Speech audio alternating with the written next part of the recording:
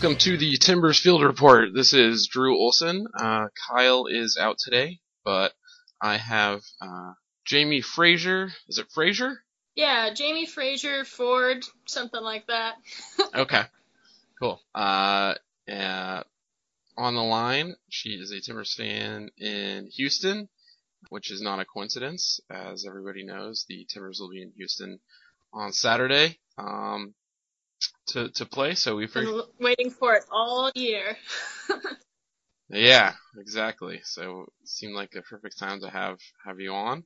So thank you first of all for coming on. Yeah, absolutely. Why don't we start, if you don't mind, just kind of run through how you became a Timbers fan.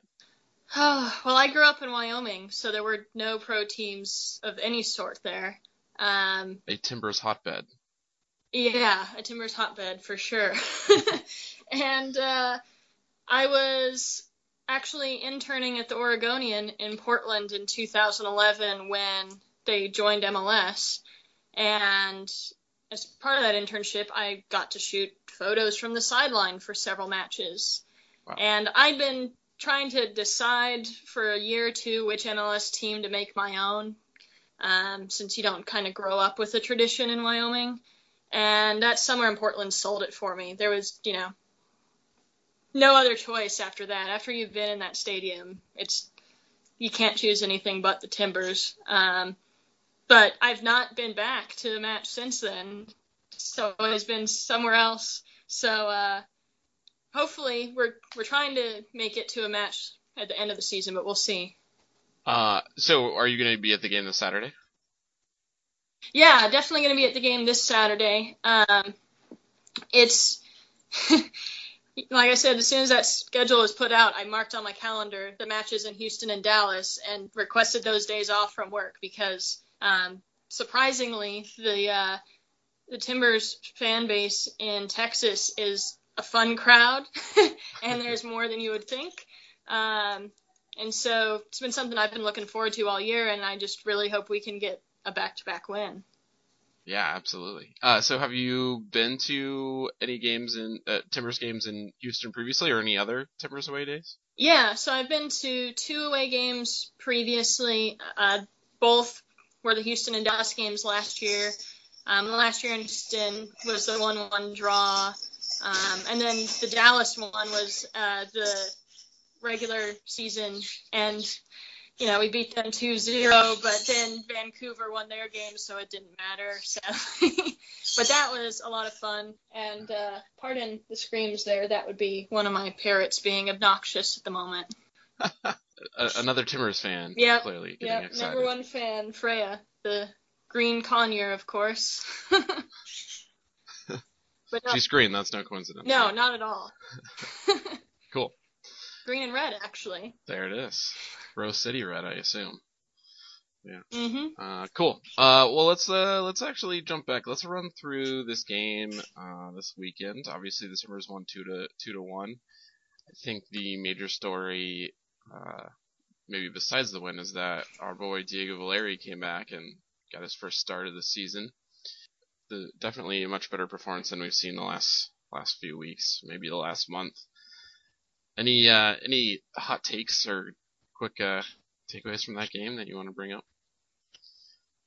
I guess one thing that kind of stood out to me in that game and has all season is Wallace has just been on fire and taking a lot of shots. He hasn't gotten anything in the goal yet, but he's had 17 shots this season, and if he keeps taking those, one of them will hit the net. So I'm curious to see how that continues now that Valeri's on the field.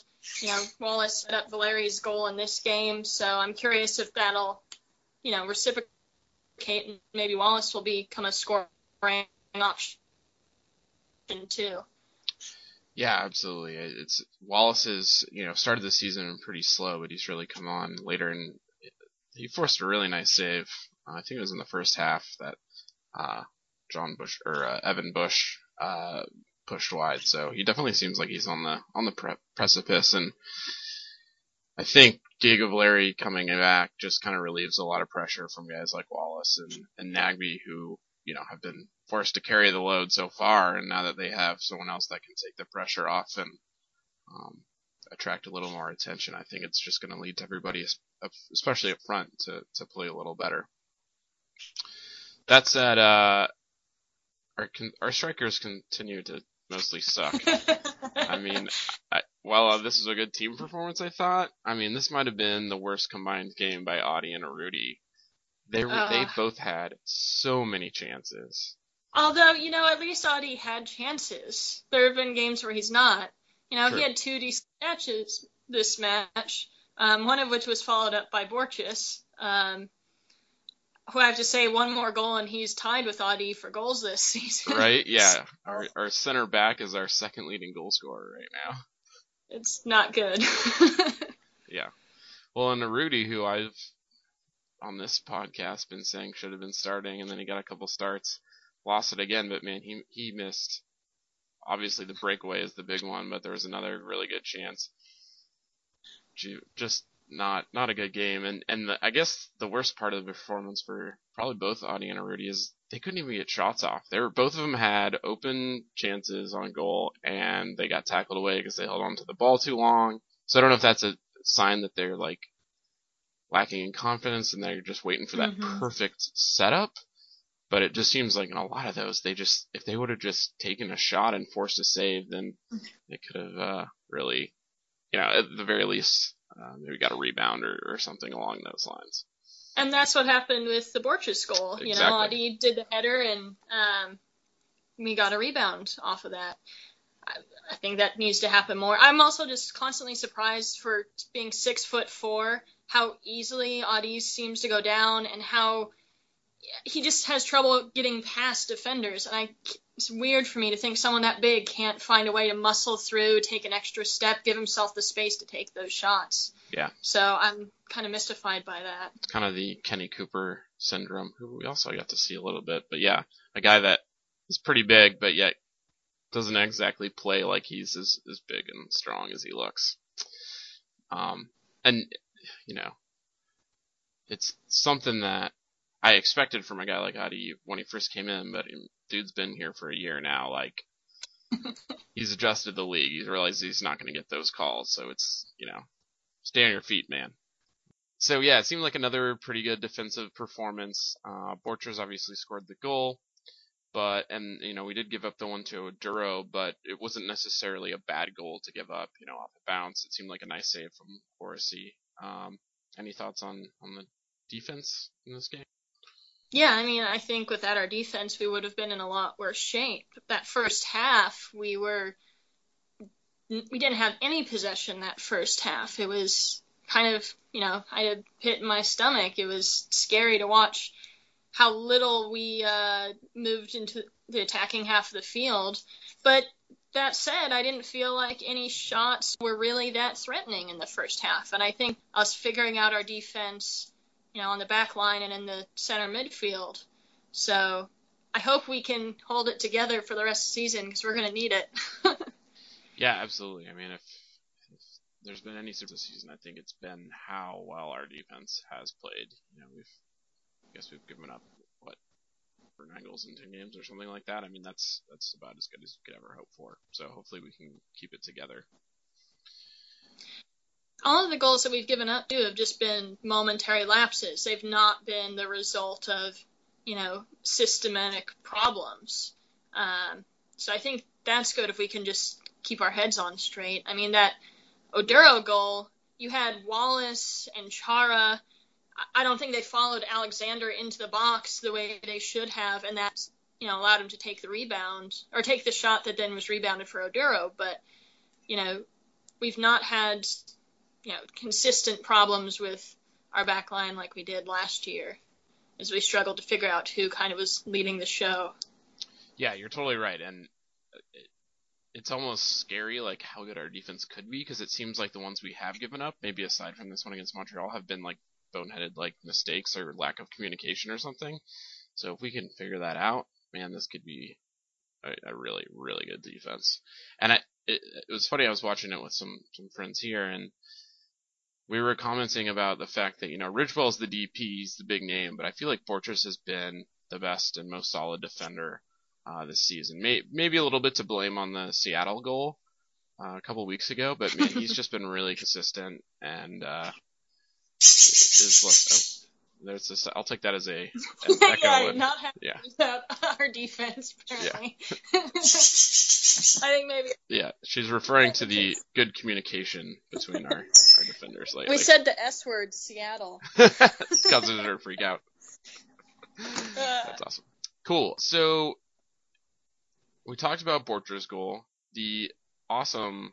I mean, I think when Valeri took that shot when he scored, like every Timbers fan just like had a moment where we were just like, couldn't get our breath because we were like, oh my goodness, he's back, and it just perfectly bends into the far post, and it was just, oh man, there was, I don't know, I was really worried that we were like building him up as this messiah that was going to come back and save the day, but then he actually did it.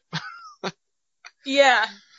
No, I've made the joke a few times when watching the matches here at the apartment that, we're waiting for the day police, arrive at the door because they think it's like a domestic violence call or something. Because I'm like yelling, like either in that case it was happy to see the goal. Sometimes that was, I think, a turning point. And I'm curious if it'll bring confidence back, whether it's individual players that are hitting slumps or just as a team. Like, when we do hit that confident stride of the season, what will look like? Because, I mean, you mentioned that if our defense wasn't making these silly mistakes, we'd be having, more clean sheets. Our offense hasn't been getting things in the net. Like, I wonder if confidence is just kind of what we're missing. Yeah, I think you're really onto something, and it seems like it can only grow once Will Johnson comes back, hopefully in a week or two. I was hoping he'd be here for Houston, but... Yeah, it's possible. Oh, well. Porter said he might come off the bench or something. We'll see. But I think just having Valeri on, besides giving the guys a little bit of confidence, Valeri's runs are just so smart. He almost never sprints in a game, but he's just so calculated and just makes such smart plays that, like his goal, for example, he picks, gets the pass, picks it up. Wallace makes a nice play to get it to him, and he just knows where to be, and that ball squirts free, and he hits it one time, which is something that Audie, I don't think I've ever seen Audie take a one-time shot. No, that's why he messed up so much early season, is he was taking too many extra touches. Yeah, exactly. So, having him there, I thought it opens up Nagbe to dribble a little bit more, which was really nice. And there were a couple of moments where Nagbe and Valeri had some really nice wall passes and 1-2s that, you just wouldn't have seen with Yarte or whoever was starting, for Valeri. Why Yarte still came on as a sub, I don't know. But he's been awful, but. I think just maybe trying to, when we had that positive momentum, maybe to, get him into that field. This is what it feels like when we're winning on the field, because he's not been part of that team. And with us up, it wasn't hopefully much of a loss. Yeah, no, absolutely. So yeah, a lot to feel good about in this game. Any other last thoughts to wrap this game up? Oh man, I'm can't wait for us to have all of our starting players back and to see kind of where that takes us the rest of the season. We've, managed to pull together a few wins and get a playoff spot at the end of the season before. So, I hope that we can, just continue to rise. And, but this is the tying Timbers. So we'll see. Yeah. And it does seem like every time we put a performance together like this, we follow it up with a major dud. And, let's see, But they're playing Houston, who haven't had a stellar season either. And, I mean, they've only had 2 wins this season, although it looks like they're getting a third today, Sunday, against Toronto. Yeah. I mean, just 2 weeks ago, they lost to Dallas 4-1 at home. So, they're not unbeatable at home. Houston is such a weird team in a way because it seems like they're always a contender. They're always right in there. I think last year was the first year they didn't make the playoffs in quite a while. Obviously, first year without Dominic Kinnear as head coach. Yeah. Oh, they just have a weird reputation for the first half of the season always sucks. Will that happen this year with a new coach? And they've had a lot of turnover on their team in terms of players. So the question is, are they going to continue to suck like this for the rest of the season, or are they going to turn it around like they always have?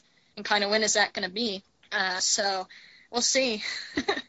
They tend to play possession like the Timbers, so I think it'll be a fun match to watch. Is it going to be really hot? Do you know what the weather's going to be like that? It seems like whenever the Timbers are in town, it's scorching hot. Yeah, well, it's 85 today, and it's supposed to rain during the week, and then by the weekend warm up again and be in the 80s or 90s. So it'll be hot.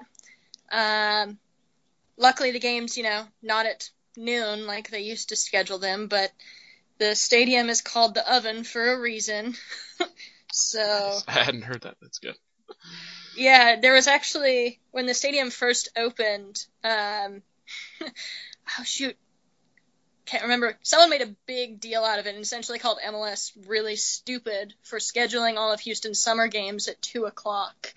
It was David Beckham. That's who it was. Like, he refused to come play, even though, like, under his contract he was supposed to. He refused to play in Houston because 2 o'clock in July in Houston is a death sentence for a soccer match. So, especially if you're from England. Yeah. Jerk. Yeah.